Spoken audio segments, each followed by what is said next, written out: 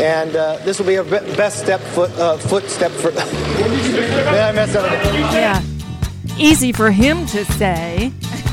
Mr. Not the Speaker. Oh, boy. Well, I don't know why I came here tonight. I got the feeling that something ain't right. I'm so scared in case I fall off my chair. And I'm wondering how I'll get down the stairs. Clowns to the left of me, jokers to the right. Here I am, stuck in the middle with you. Ah, yeah, stuck in the middle with you, right here at the BradCast. You got it in the right place, the BradCast. As heard on KPFK 90.7 in Los Angeles, 91.7 FM, KYAQ on the Oregon Central Coast. Coast to coast and around the globe on kpfk.org, WLRI 93 FM in Lancaster, Pennsylvania, on the Stitcher app, the TuneIn app, on iTunes, on the Progressive Voices channel, Netroots Radio, Indie Media Weekly, FYI Nation, RadioOrNot.com, Radio Free Brooklyn, and Radio Sputnik 5 days a week, usually hosted by kind of a nice guy, Brad Friedman of BradBlog.com. But today, you got me, Nicole Sandler of RadioOrNot.com, and boy, do we have a busy show for you today. You know, when the day started, all indications were that Kevin McCarthy was going to be the next Speaker of the House. But you know what they say, the more things change, the more they stay the same. Oh boy, we'll give you the whole soap opera-like saga. And Congressman Alan Grayson, the guy who filed an ethics complaint against Kevin McCarthy just yesterday, will weigh in today as well on this edition of the BradCast. But I want to start with Kevin McCarthy, the man who would be Speaker, but he's not. But let's not get ahead of ourselves, shall we? As I mentioned at the beginning, I'm Nicole Sandler, in for Brad Friedman. And one thing you may not know about me, unless you listen to my show at RadioOrNot.com, that is, I have a wicked case of insomnia. And so I find myself out in the living room, oftentimes in the wee hours of the morning, flipping around the TV channels. And that's what happened last night or this morning, depending on how you look at it. And I happened to stumble upon Rachel Maddow kind of like smirking in a snarky sort of way. And, well, I backed it up because I wanted to hear what she was going on about, because she was saying things that seemed not to make any sense. And here's the thing. They didn't. Listen for yourself. Sometimes truth comes out in other manners. Okay. Sometimes truth comes out in other manners? In other manners. In other manners. It wasn't what I, in my mind, was saying out there. Okay. It wasn't what I, in my mind, was saying out there? It wasn't what I, in my mind. And believe me now, I do not want to make that harm Benghazi Committee. I do not want to make that harm. Harm? This has been a bit of a setback. It's been a setback, yes, because I do not want to make that harm Benghazi Committee in any way. What? I do not want to make that harm Benghazi Committee. Yeah, in got any it. way. Don't know what it means. Kevin McCarthy is not getting better.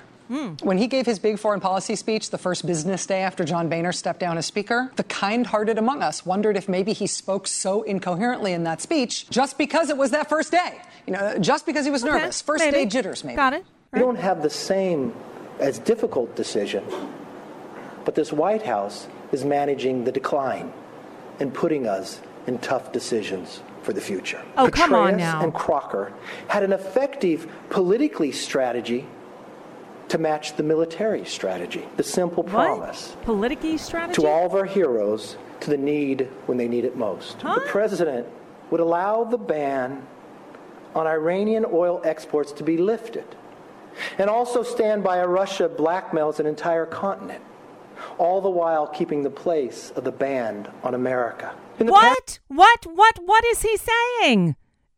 Are you getting this? All right, we'll keep going.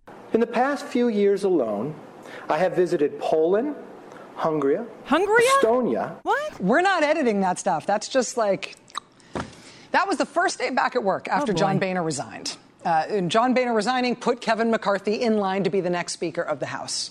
But it turns out we now know those were not first-day jitters. That is just kind of the way he tries to talk. That's the way he is all the time. We now know because after that first gobbledygook, nonsense, mad libs, bad lip reading translated back into English from some other language, foreign policy speech, in the days after that disaster, he kept on keeping on. I mean, it was the days after that when he said, totally unprompted on the Fox News channel, that Republicans had created the Benghazi Committee to bring down Hillary Clinton's poll numbers. After defending that for a few days, today, Mr. McCarthy finally admitted that he messed that up. But even when he was still defending it, he still really, truly has continued to have a very hard time talking in a way that makes sense. Despite his verbal trouble, House Republicans do seem set to go ahead tomorrow with nominating Kevin McCarthy to be the new Speaker of the House. This was yesterday, which would remember? Put him third in line to the presidency after Vice President Biden. And even today, on the precipice of that achievement, as he is more and more frequently now being asked about the really big issues of the day and America's role in the world, still today, the man cannot speak in a way that consistently makes sense. Oh, no. This is Kevin McCarthy asking today, why wouldn't the president treat America the same as he's treat Iran? But as we recently discussed, this president put forward an Iran agreement. Why wouldn't the president treat America the same as he's treat Iran? The same as he's treat Iran. Or treat Iran the same as he's treat. Speaker to be Kevin McCarthy. Or not. What about world leaders? Mr. McCarthy, world leaders. What do they use energy to put influence? No. Do you have any thoughts on that? When you think about what's going on in the world and you look at world leaders, they use energy to put influence almost like a military resource. They use energy to put influence almost like a military resource. Okay? No, not okay. So I watched that and I thought, okay, I'm still half asleep. This is not making any sense. So I'm going to go elsewhere. So I flipped around the DVR and I come upon Stephen Colbert, who I adore. And I thought, okay, this is just what I need after that incoherence, something that makes sense. Take it away, Stephen Colbert. McCarthy's got plenty of support in Congress, so he's got the House part down. But apparently, he's still working on the Speaker. They'd have a minority group within one party to say you cannot have a debate. You cannot have a vote on the bill. It isn't too important. And today is the day that we should really look to and the pressure mount to actually let the people have a say. What? Strong English-like words. Today is too important, the day that should really look to and the pressure mount. Yeah. If not, who? Who? Now, I'm not sure what any of that means, Me but... either. Okay. Not alone. I'm sure it means just as much as this foreign policy speech he gave last week. We must engage this war of radical Islam if our life depended on it, because it does. We don't have the same as difficult decision, but this White House is managing the decline and putting us in tough decisions. He did not. In the past few years alone, I have visited Poland, Hungary, Estonia, Russia, and Georgia. Yikes. Wow, that guy is well-traveled. Hopefully, his experience in Hungary will allow him to finally broker a peace treaty with Narnia. There's that. Now, some people... Okay. Understood that. Is about it. Thank you, Colbert.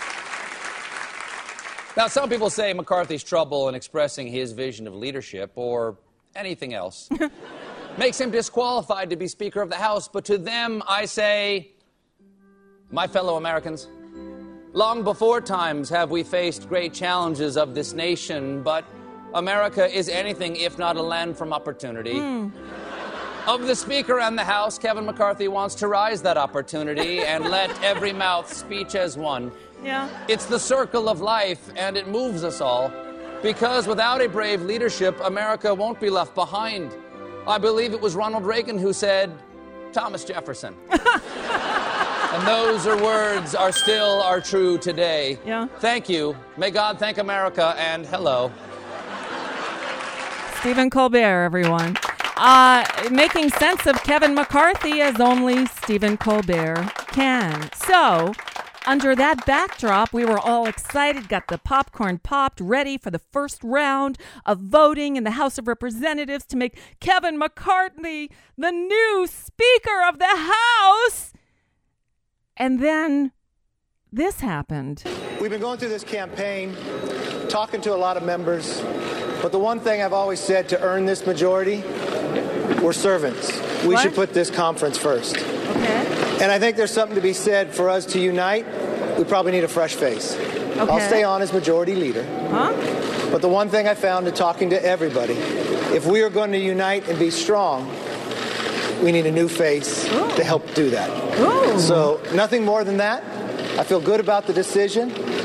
I feel great to have my family here, my colleagues. I think we're only going to be stronger. We fought hard to win this majority and turn this country around. And this will be our best step footstep for... Easy for you to say. You said at 8 a.m. that you were going to run for the speakership. Why change at noon? What happened those 4 hours? You know, we had our conference, and there's calls into the district. I don't want making voting for speaker a tough one. I don't want to go to the floor and win with 220 votes. I think the best thing for our party right now is that you have 247 votes on the floor. If we are going to be strong, we got to be 100% united. And I think, you know what? Let's put the conference first, because that's what we're about to do. Look. I've been talking with a number of members. We've been thinking about this throughout the week, trying to see if we can get there. I just think it's best we have a new face. Mr. McCarthy, how much did your comments about Benghazi last week play into your decision to step aside today? Well, that wasn't helpful. Yeah, I mean, I could have said it much better. But this You think? Benghazi committee was only created for one purpose: to find the truth on behalf of the families for the 4 dead Americans. I should not be a distraction from that, and that's part of the decision as well. Thank you very much. Okay, and so there you have it. Kevin McCarthy, in a, something that would put a soap opera to shame, says, on second thought, maybe I don't want to be Speaker of the House after all. Well, I guess we will, wait and find out why, if there's anything more. Although I noticed a correlation. Something happened yesterday. Congressman Alan Grayson, also a candidate for the U.S. Senate from my state of Florida, actually filed an ethics complaint against Kevin McCarthy and Trey Gowdy for wasting taxpayer money on what amounts to a witch hunt. And today, Kevin McCarthy says, maybe I don't want to be Speaker after all. Interesting stuff, right? So we'll take a quick break. We'll come back on the other side with Congressman Alan Grayson himself and see if he wants to take the blame or the thanks, whichever the case may be. So stick around. More of the BradCast is coming up with me, your faithful guest host, Nicole Sandler of RadioOrNot.com, and Congressman Alan Grayson next. Hey, this is Brad. Do you enjoy your non-corporatized, commercial-free BradCast? Yeah, me too. But we need your help to stay that way. Please consider supporting the investigative blogging, broadcasting, and muckraking that we do here on the BradCast and the Green News Report and BradBlog.com with a donation. It's easy. Stop by BradBlog.com/donate and drop a few dollars in the tip jar. You can make a one-time contribution or an automatic monthly donation of any amount you like. It's easy. It'll take you about 60 seconds, and you'll help me and Desi stay on the air to continue our troublemaking and muckraking without the corporate influence of anyone. Got it? Thanks. Stop by BradBlog.com/donate to help us out today. Want more Nicole? She's on live Monday through Friday from 10 to noon Eastern Time and repeating all day at RadioOrNot.com. Listen anytime. Don't speak, know just what you said. So please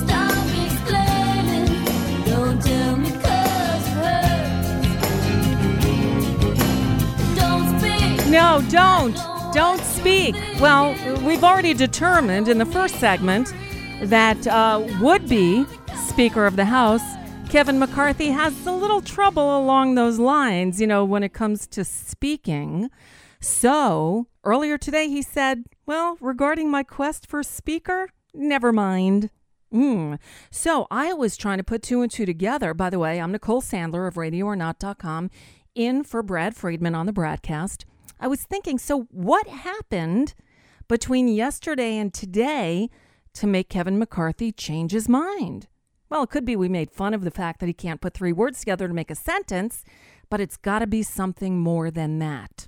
So, with that in mind, joining us on the line now is Congressman Alan Grayson, who yesterday we learned filed an ethics complaint against Kevin McCarthy and Trey Gowdy.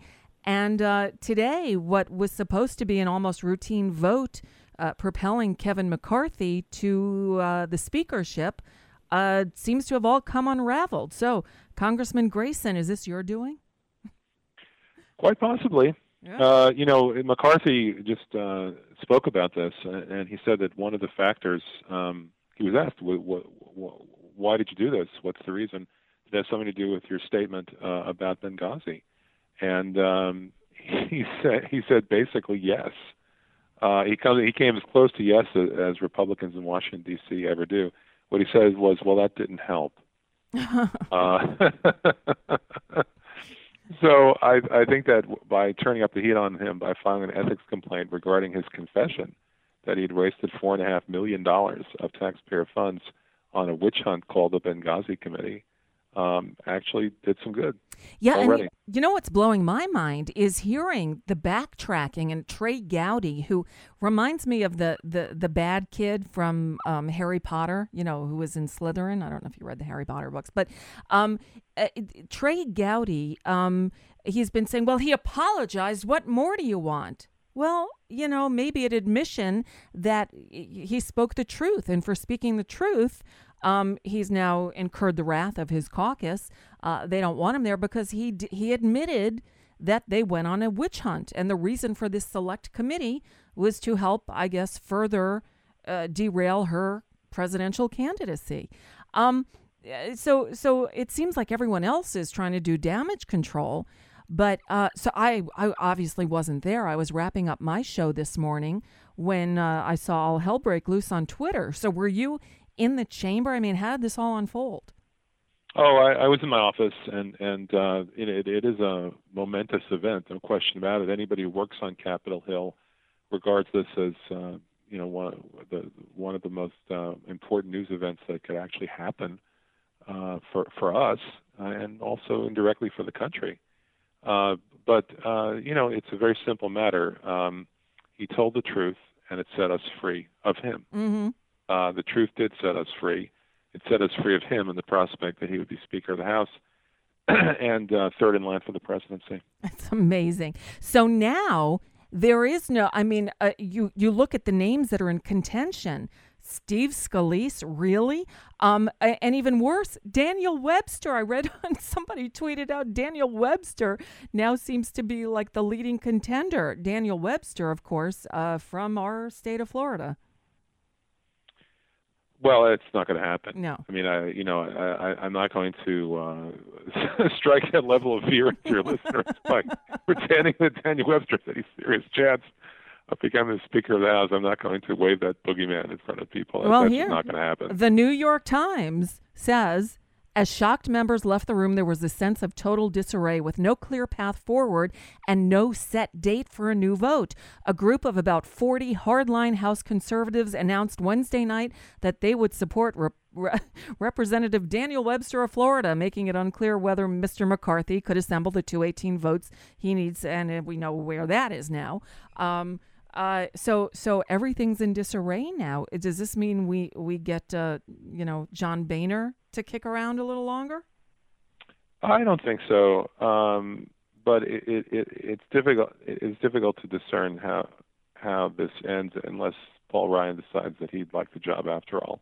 Which today there he is said a certain sense that Paul Ryan is acceptable to most, if not all, of the different factions in the Republican caucus. And if he said he's not interested in the job, but if he changed his mind and said that he would take the job, then he might very well be able to get to 218.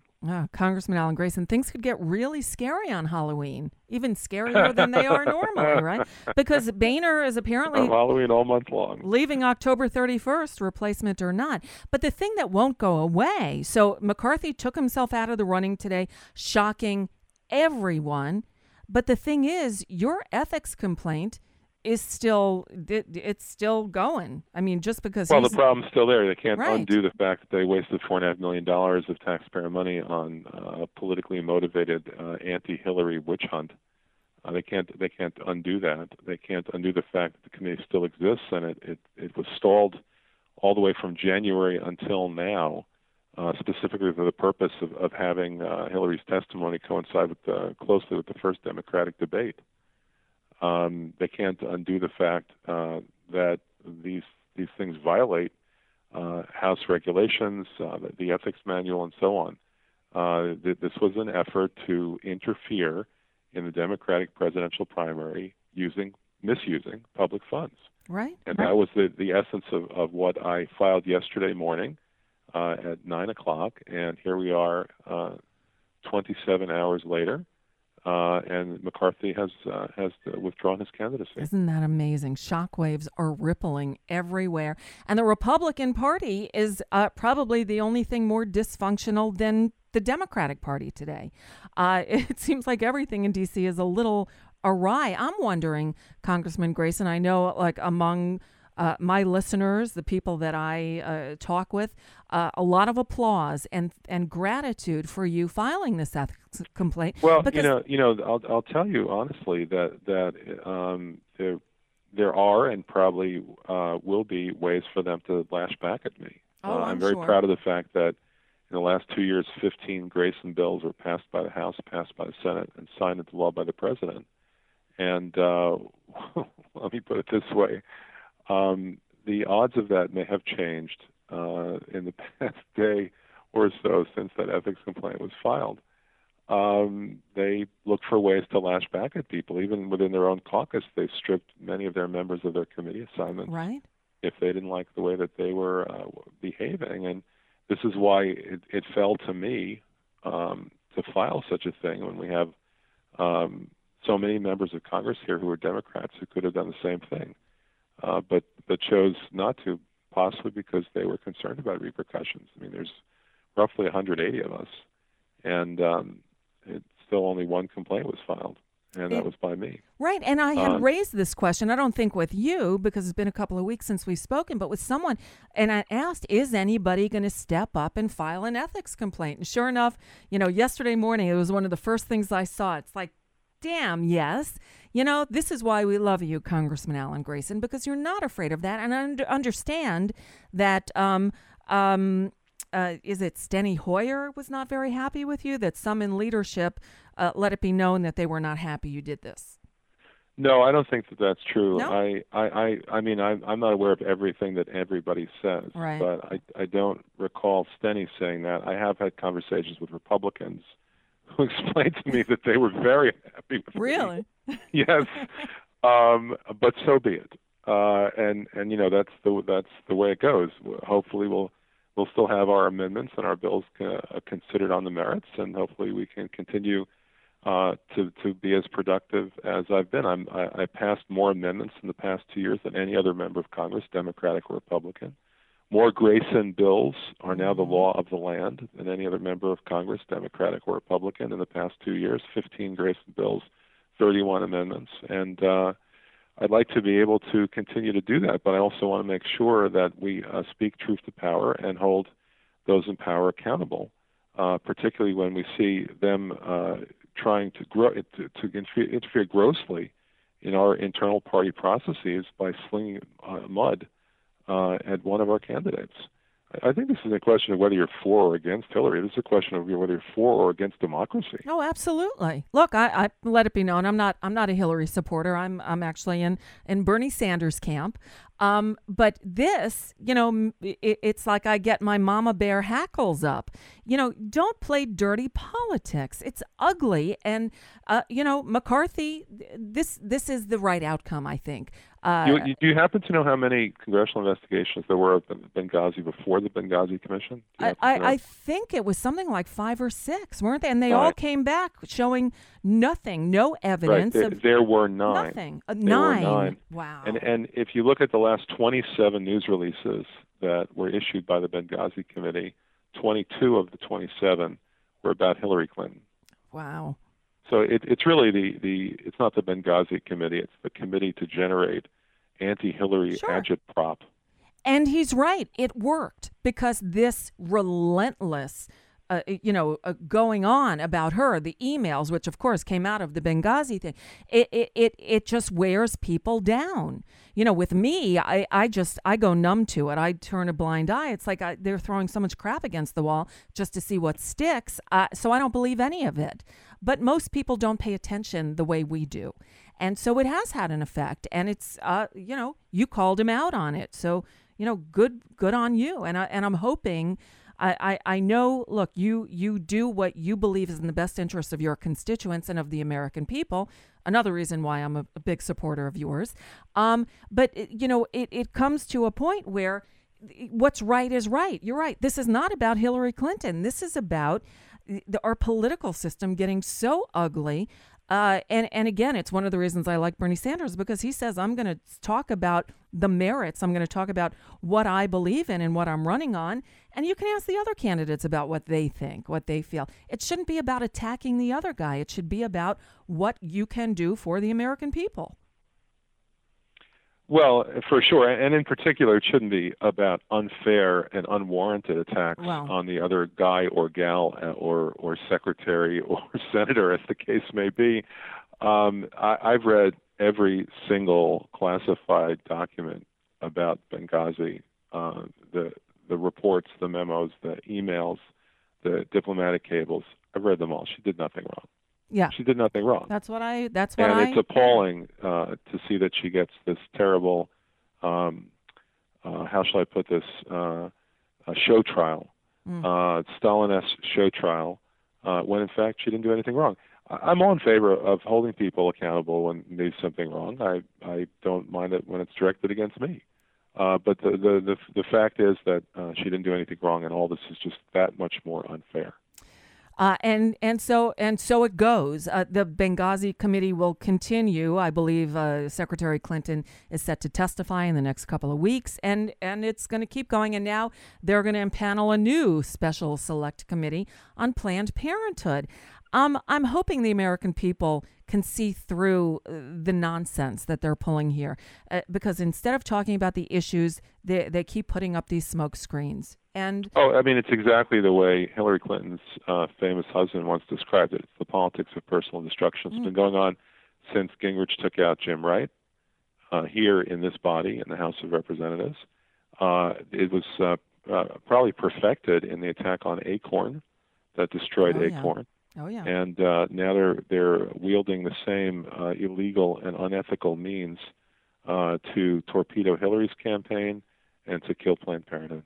This is their MO. And you, Congressman Grayson, you interrupted them. You said, no more business as usual. Put it back on them. Yeah, right. Exactly. And good. Let me ask you one last question while I've got you, because you and I have spoken many times over the last few years about the Trans-Pacific Partnership. You were one of the loudest voices in opposition to it. You were one of the first people who actually cut through all the crap to be able to read it, even though you had to be in a hermetically sealed room with no staffers, no pencil, no telephone, no anything else, but just read it. Now that they've come to an agreement and Hillary Clinton has said she's against it, what are your thoughts going forward? Do we still have a chance of derailing this piece of crap? Well, we had 28 Democrats who voted for fast track to re-rail it and rail it. So to unrail it, it's going to take some real pressure on those 28 Democrats to act in a more responsible manner. I don't know if Hillary's going to start to make calls or not, but I think that if she did, that conceivably might have to have some kind of impact. I think some of these 28 probably have already endorsed her. But I don't know if that's going to happen or not. It's one thing to say you're for or against something, and it's another thing to work for or against. I've been working against this now for years and working hard against it. Our video at TradeTreachery.com had over 1 million views on Facebook alone. Wow. And that was one way that we worked against it. But I've been on the whip team against these unconstitutional trade giveaways now for years, and I'm going to continue to do that. If Hillary weighs in at that level, then I think we have some chance of preventing it. But I think the more likely course is that it'll become an issue in the Republican presidential debates. And I think if all of the leading Republican candidates come out against it, it's pretty clear that Trump's likely to do that. Yep. If all of them come out against it, it becomes that much harder for them to scrape together the roughly 200 votes that they would need among the Republicans out of the 240 plus Republicans that there are to get this through the House. Those numbers start to look bad when they lose any significant number of Republicans because it squeaked by. It was so close that if 4 members had switched their votes last time on fast track, we would have stopped it, and we did stop it, but it came back from the dead 2 days later. Right. Oh, boy. I can't even imagine the feeling over there right now. I would imagine the halls of Congress are buzzing right now with nobody quite sure of what happens next. This is uncharted territory, isn't it? Well, the lunatics have taken over the asylum. What else is new? You know, I was floating with somebody our choices on Twitter for Speaker. Now, I know Congressman Grayson, as the most effective member of Congress, you work with your colleagues across the aisle, even when sometimes you disagree with them vehemently on some issues. I know, I think it was Joshua Holland and I both agreed we'd love to see a Speaker Louis Gohmert. And when I've raised his name to you, sort of in a mocking way, you've said, I actually like Gohmert. We've worked together on bills, you see, because you know how to do that. Well, I mean, that's right. I want to get to yes, even though I have a fundamentally different view of the world than many of them do, and I have different priorities. But I want to do good things. I want to advance my progressive agenda. And the way that we do that is we either shame them into going along with it. They just can't figure out a decent way to say no. Or alternatively, we find some kind of common ground. To us, it might be an environmental bill. To some of them, it might be a states' rights bill, depending upon how I draft it. And then there's other things we do as well in order to get things done. But I will tell you that whoever is in charge, we're likely to continue to get things done. Slate Magazine called me the most effective member of Congress. Yep. Business Insider said I was the most productive member of Congress. Time Magazine said I was a stand-up member in a do-nothing Congress. We get things done. We'll continue to find a way to win. I have no doubt of that. Looking forward to seeing you down here in South Florida. I know we're not going to talk campaign stuff because this is official business. Alan Grayson, find him at, senatorwithguts.com. Congressman Alan Grayson, you're the best, and can't wait to see you down here in Broward County soon. Thank you. I look forward to that, too. All right. Thanks again. I appreciate it. Bye. Congressman Alan Grayson, hopefully soon to be Senator Alan Grayson. We'll talk more about that on another day because we've got to take a break. But when we come back, a really serious story that I'm not quite sure how to wrap my brain around. The bombing, our bombing, of a Doctors Without Borders hospital in Afghanistan. Really? Marcy Wheeler of EmptyWheel.net will join us to try to figure it all out. I'm Nicole Sandler of RadioOrNot.com, in for Brad Friedman on the BradCast.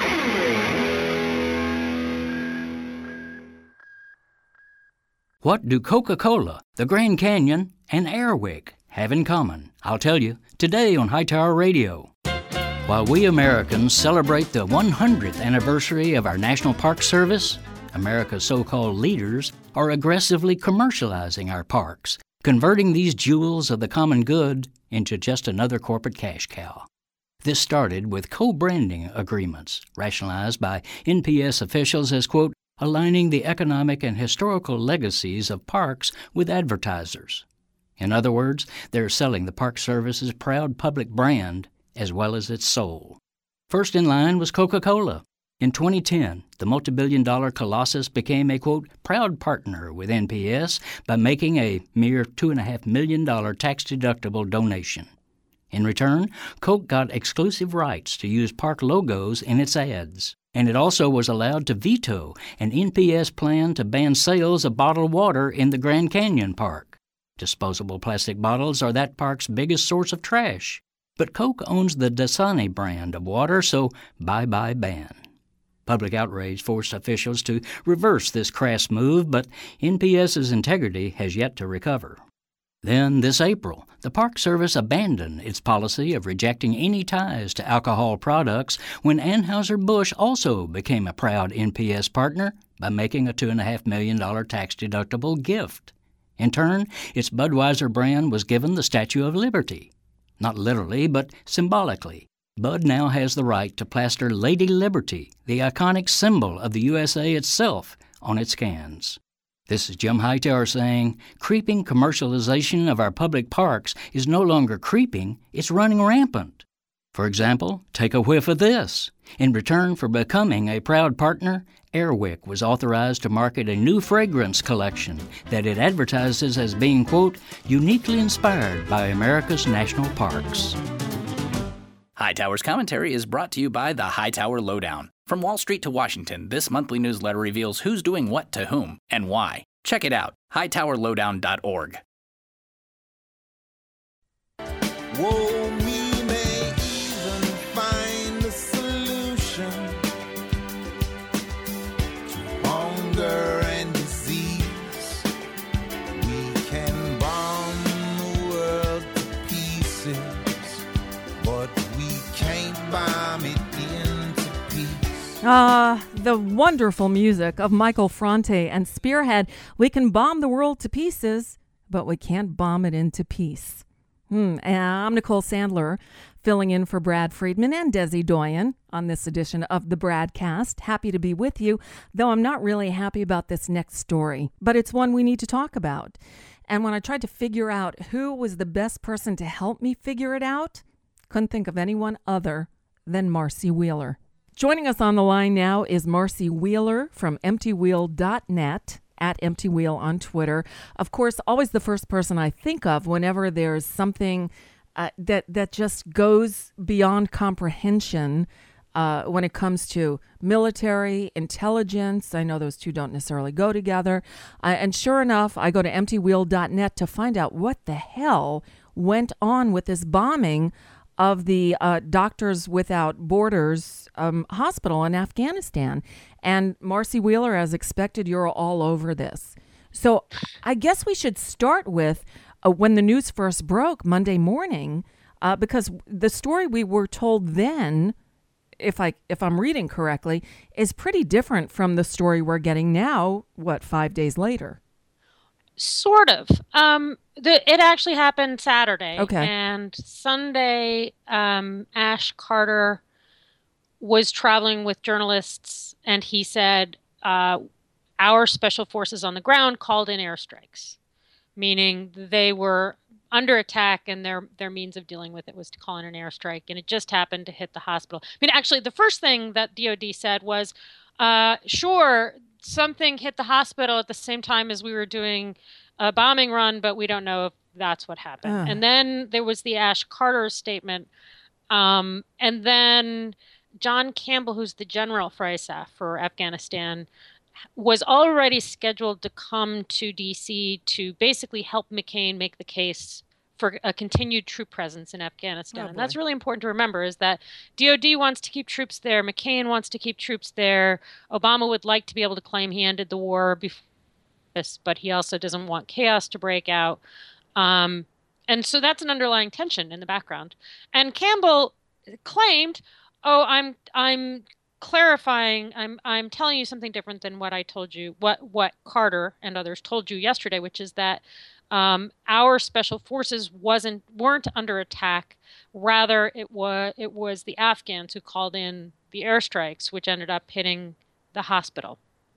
And that was not that different a story, because even on Monday morning, and this is something that almost nobody reported, but even Monday morning, Campbell was like, when pressed, he said, yes, the Afghans asked the special forces in close proximity to the hospital to call in the airstrikes.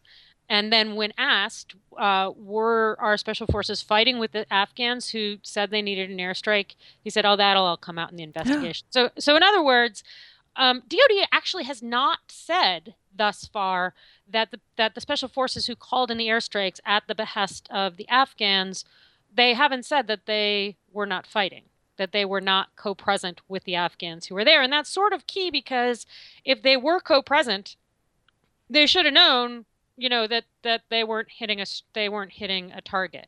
Right. Two really important background pieces too that again have been largely lost.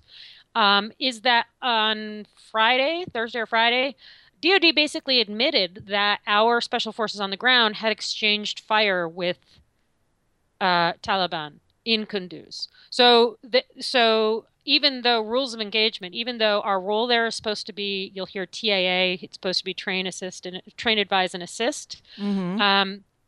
The day before this happened, DOD admitted that they were doing more than train and assist. They were exchanging fire. And by the time the MSF strike was the 12th strike last week in Kunduz, called in by special forces, there were 11 more, right? So most of them were south of the hospital is in Kunduz. A lot of them were on the airport on the outskirts of the city. I'm not sure it's south actually, but anyway. But the point is that there was already all this fighting going on with our special forces fighting hand in hand with the Afghan special forces, and so the distinction of whether the Afghans asked us to call in the strike or whether the special forces did is minor, unless you're worried about not extending beyond the role you're supposed to be playing. So in other words, DOD doesn't want to get caught having special forces actually fighting. So they have an incentive to say that these guys were not fighting. DOD also, again, because of the background I told you, that they want to be able to keep their forces there.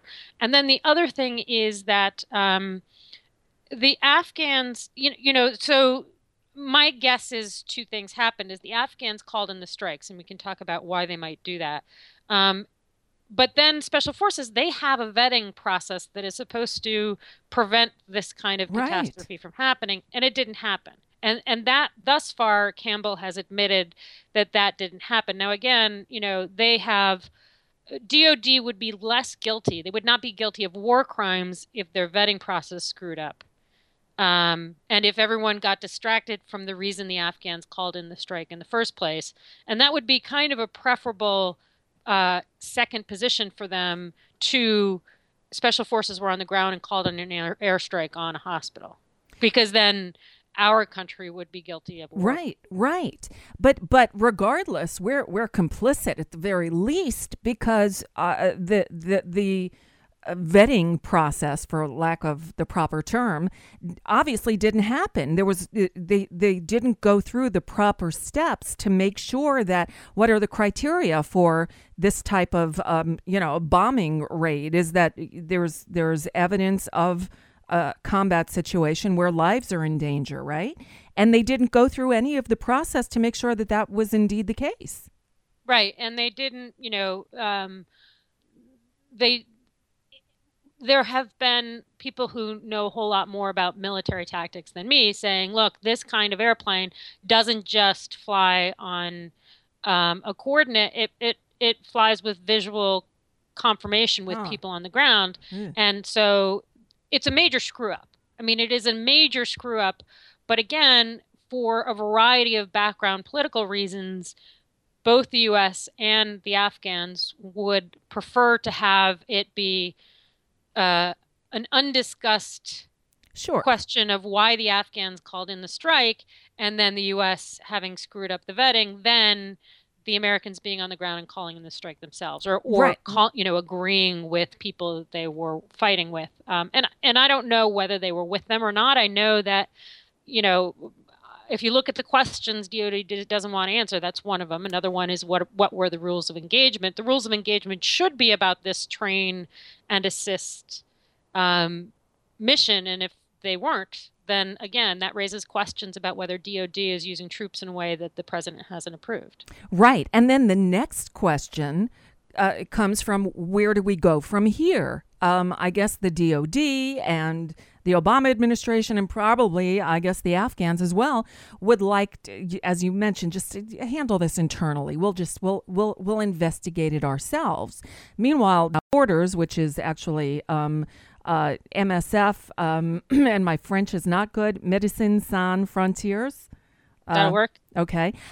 They want to have the U.S. brought up on charges of war crimes. Now, look, I think this is inexcusable, and I guess if we find out that U.S. forces dropped these bombs without going through the proper channels to make sure that this was indeed what we should be doing, then they are guilty of that. But what I don't understand is if there's even a consideration of this being brought up to the level of war crimes, what about Bush, Cheney and company for the war crimes of getting us into these damn wars in the first place?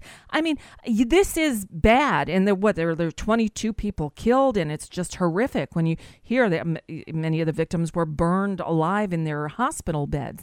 It's sickening. But how many thousands or hundreds of thousands of lives were lost due to our first invasion of Iraq? That's a war crime. But MSF is trying to make a more narrow point. Yes. I mean, they're trying to do two things, and I did a post the other day describing what happened when Campbell testified before McCain's committee, and Jean Shaheen, to her credit, said, "Well, you don't mind if we do an investigation," and Campbell kind of danced, and he said, "Well, here's how good our investigation is," and she said, "Well, if I understand correctly, then you don't object," and he didn't say yes. He instead said, "Well, let me check with my boss, and here's how good our investigation is." But then Dan Sullivan, the senator from Alaska, then came in and he started saying, "Do you think it would be fair and balanced if the UN conducted an investigation which was clearly on something that was accidental, the hospital bombing, when they don't investigate deliberate Taliban killings of civilians? Do you think it would be viewed as fair or balanced as something the command needs or would welcome?" And it was a crazy comment. It was factually incorrect because, in fact, the UN investigates Taliban war crimes all the time. But it was also very clear that both DOD and Sullivan was rolled out to push back against Shaheen's comment. Nobody wants an independent investigation, which suggests there's something there. And MSF, when they reiterate their call for an investigation, they do so not just because they're pissed off and their colleagues were killed, but also because and this goes to why it is plausible the Afghans targeted this hospital intentionally, which is that in July, the Afghan Special Forces raided this precise hospital. Right. And there is at least rumor out there that the Afghans don't like this hospital because it treats everybody, which is what hospitals are supposed to do. Of course.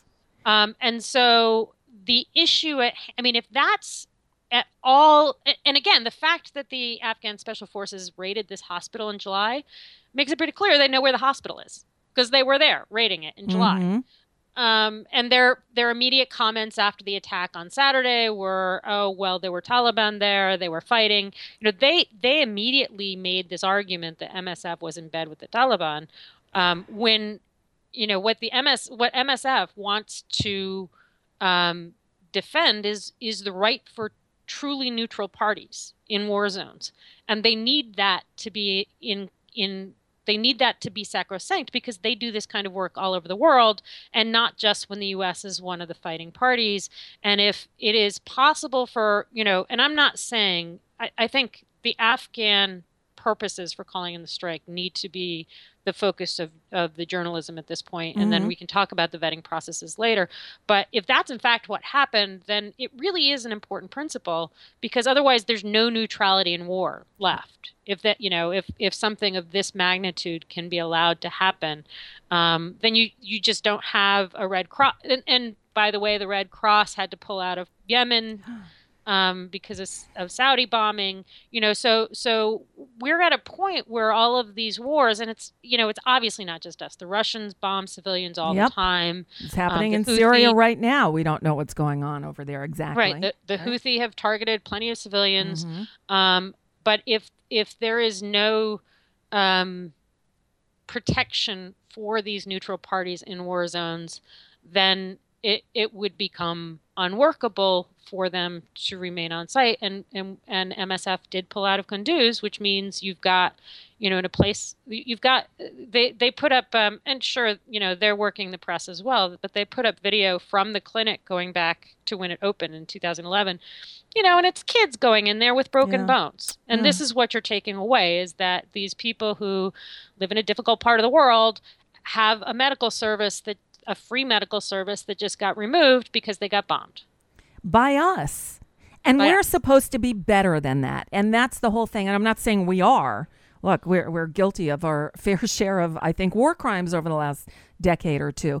But the bombing of a hospital, I find it inconceivable. And, also, I find it curious that it's really getting so little media coverage. Maybe because there's no way to spin it as positive, which seems to be, depending on the so-called news outlet, spin is their number one priority as opposed to actually, journalism.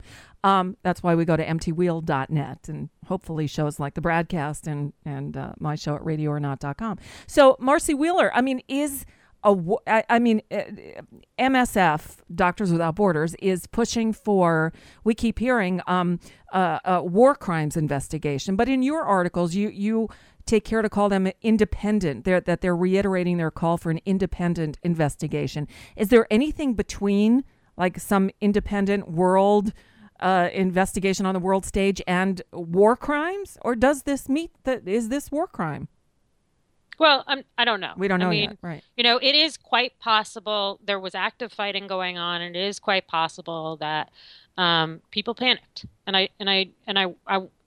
that again, I think it's fairly clear that the Americans didn't vet the strike, and Campbell, speaking anonymously, even though he promises a transparent process, has kind of admitted that our vetting process, but that's a vetting process. We make those kinds of mistakes. We do a reasonably good job of keeping them down, but we make those mistakes with tragic consequences. The real underlying issue is why the strikes got called in the first place, and depending on that reason, that's when you get into whether or not it's a war crime, depending on what they knew about the hospital, about why they called it in, about whether there was any reason to believe that there was active fighting from the hospital, and so on and so forth.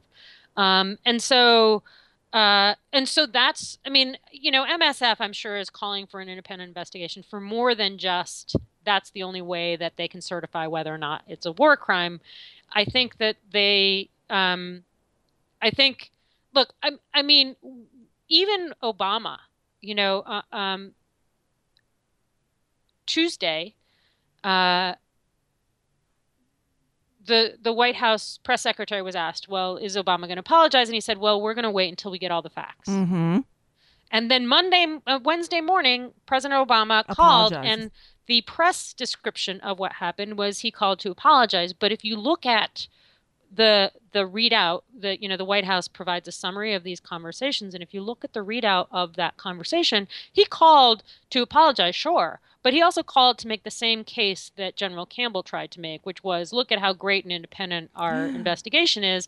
And MSF came out right after that was released and said, no, we want an independent investigation. So, he called to try and convince them to back off their claims for their demand for an independent investigation, and they're not playing. And so, they clearly believe that there is a reason a U.S., an Afghan, a NATO investigation will not be adequate. And they may have good reason to believe, they may have good reason to know that. There are also, no need to get into it, but there are also a lot of internal Afghan politics here and questions about whether the power sharing is going the way it's supposed to. And so, again, that's all stuff that the U.S. and the Afghans want to bury, because otherwise the U.S. won't be able to stay in Afghanistan for the long term. But that's why MSF is calling for an independent investigation. And the principle, and they keep saying this, the principle of the Geneva Conventions is worth fighting for. And, it's not just their dead colleagues. It's also that without that support for neutral parties on the ground, war becomes even more inhumane than it already is. And it's hard to make a case it could be any more inhumane. And then we see something like this, and it just goes from, inconceivable to unbelievable to enough already. And yet, we have no say in that. The United States saying we'll conduct our own investigation of what we did wrong is patently absurd. And if this administration is pushing that, they deserve all the ridicule they get. That's insane. I'm sorry. Just like, there are some over here who are criticizing the fact in the Iran deal that, Iran gets to do some of their own inspections. Now, yes, we get the International Atomic Agency in there as well, but the fact that they're going to do their own inspections, we consider ludicrous. This sounds just as ludicrous as that does. Right, and given what people who know how the IAEA works, it wouldn't be quite as independent as Iranian alone as the AP originally reported. And that's the point, is that you need independent fact finders on the ground. And for whatever reason, an MSF, is certainly not explaining the extent of their concerns, but for whatever reason, and I get that. Like the United States has a lot of pull, and they're going to be able to influence the outcome of anybody who does the investigation. The general that they have doing the investigation is not a guy who's been there. He's not a guy who, who was otherwise on the fast track. So it's, there's not a lot of reason to believe, even as an American, that it was set up to be a really strenuous investigation, especially given how hard everyone, the president, the general, the senator, are all trying to push back at the idea that there needs to be an independent investigation. I mean, it's like, methinks they doth protest too much about this independent investigation. Yeah.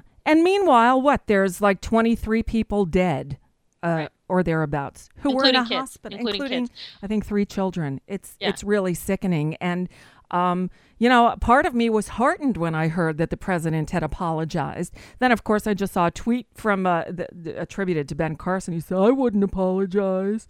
But now we hear, I guess, the president didn't necessarily apologize either.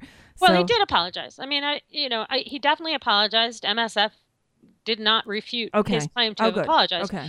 But on that call, he also pitched this DOD-led investigation. Yeah, it's like self-deportation. We'll self-investigate. It'll be fine. Right. I mean, I think it's fairly clear that he tried to convince MSF that this DOD investigation was adequate, and they don't believe it is. General Campbell, one of the things he said when he testified was he was asked how quickly the initial results would come out, and he's like, "Oh, I don't want to say. They have to keep finding people to talk to," and it was Rounds from South Dakota, I forget, Mike Rounds. But anyway, he's like, well, 30 days? Can you give us a preliminary investigation in 30 days? And so you already see that there's this, Rounds is looking for some kind of quick response, and DOD isn't even committing to that. And so, the further we get from this attack, the more likely it is that people will stop paying attention to MSF's, twice daily email alerts about the need for an independent investigation. Oh boy. And so the only thing we know is that we don't know a whole lot. And there's a whole lot of uncertainty swirling about. We'll stay on top of it. I know you will. Marcy Wheeler, find her at emptywheel.net, on the Twitters at emptywheel. Thank you so much for being here today and for the work you do. Always appreciate it. Thanks so much, Nicole. And with that, another edition of the BradCast comes to a close. But never fear, we'll be back again next time. I'm Nicole Sandler of RadioOrNot.com, filling in for Brad and Desi while they enjoy a few days off. So I'll be back with you next time, too. And you can also check out my show at RadioOrNot.com anytime. If you miss any edition of the BradCast, it's all downloadable at bradblog.com or via iTunes.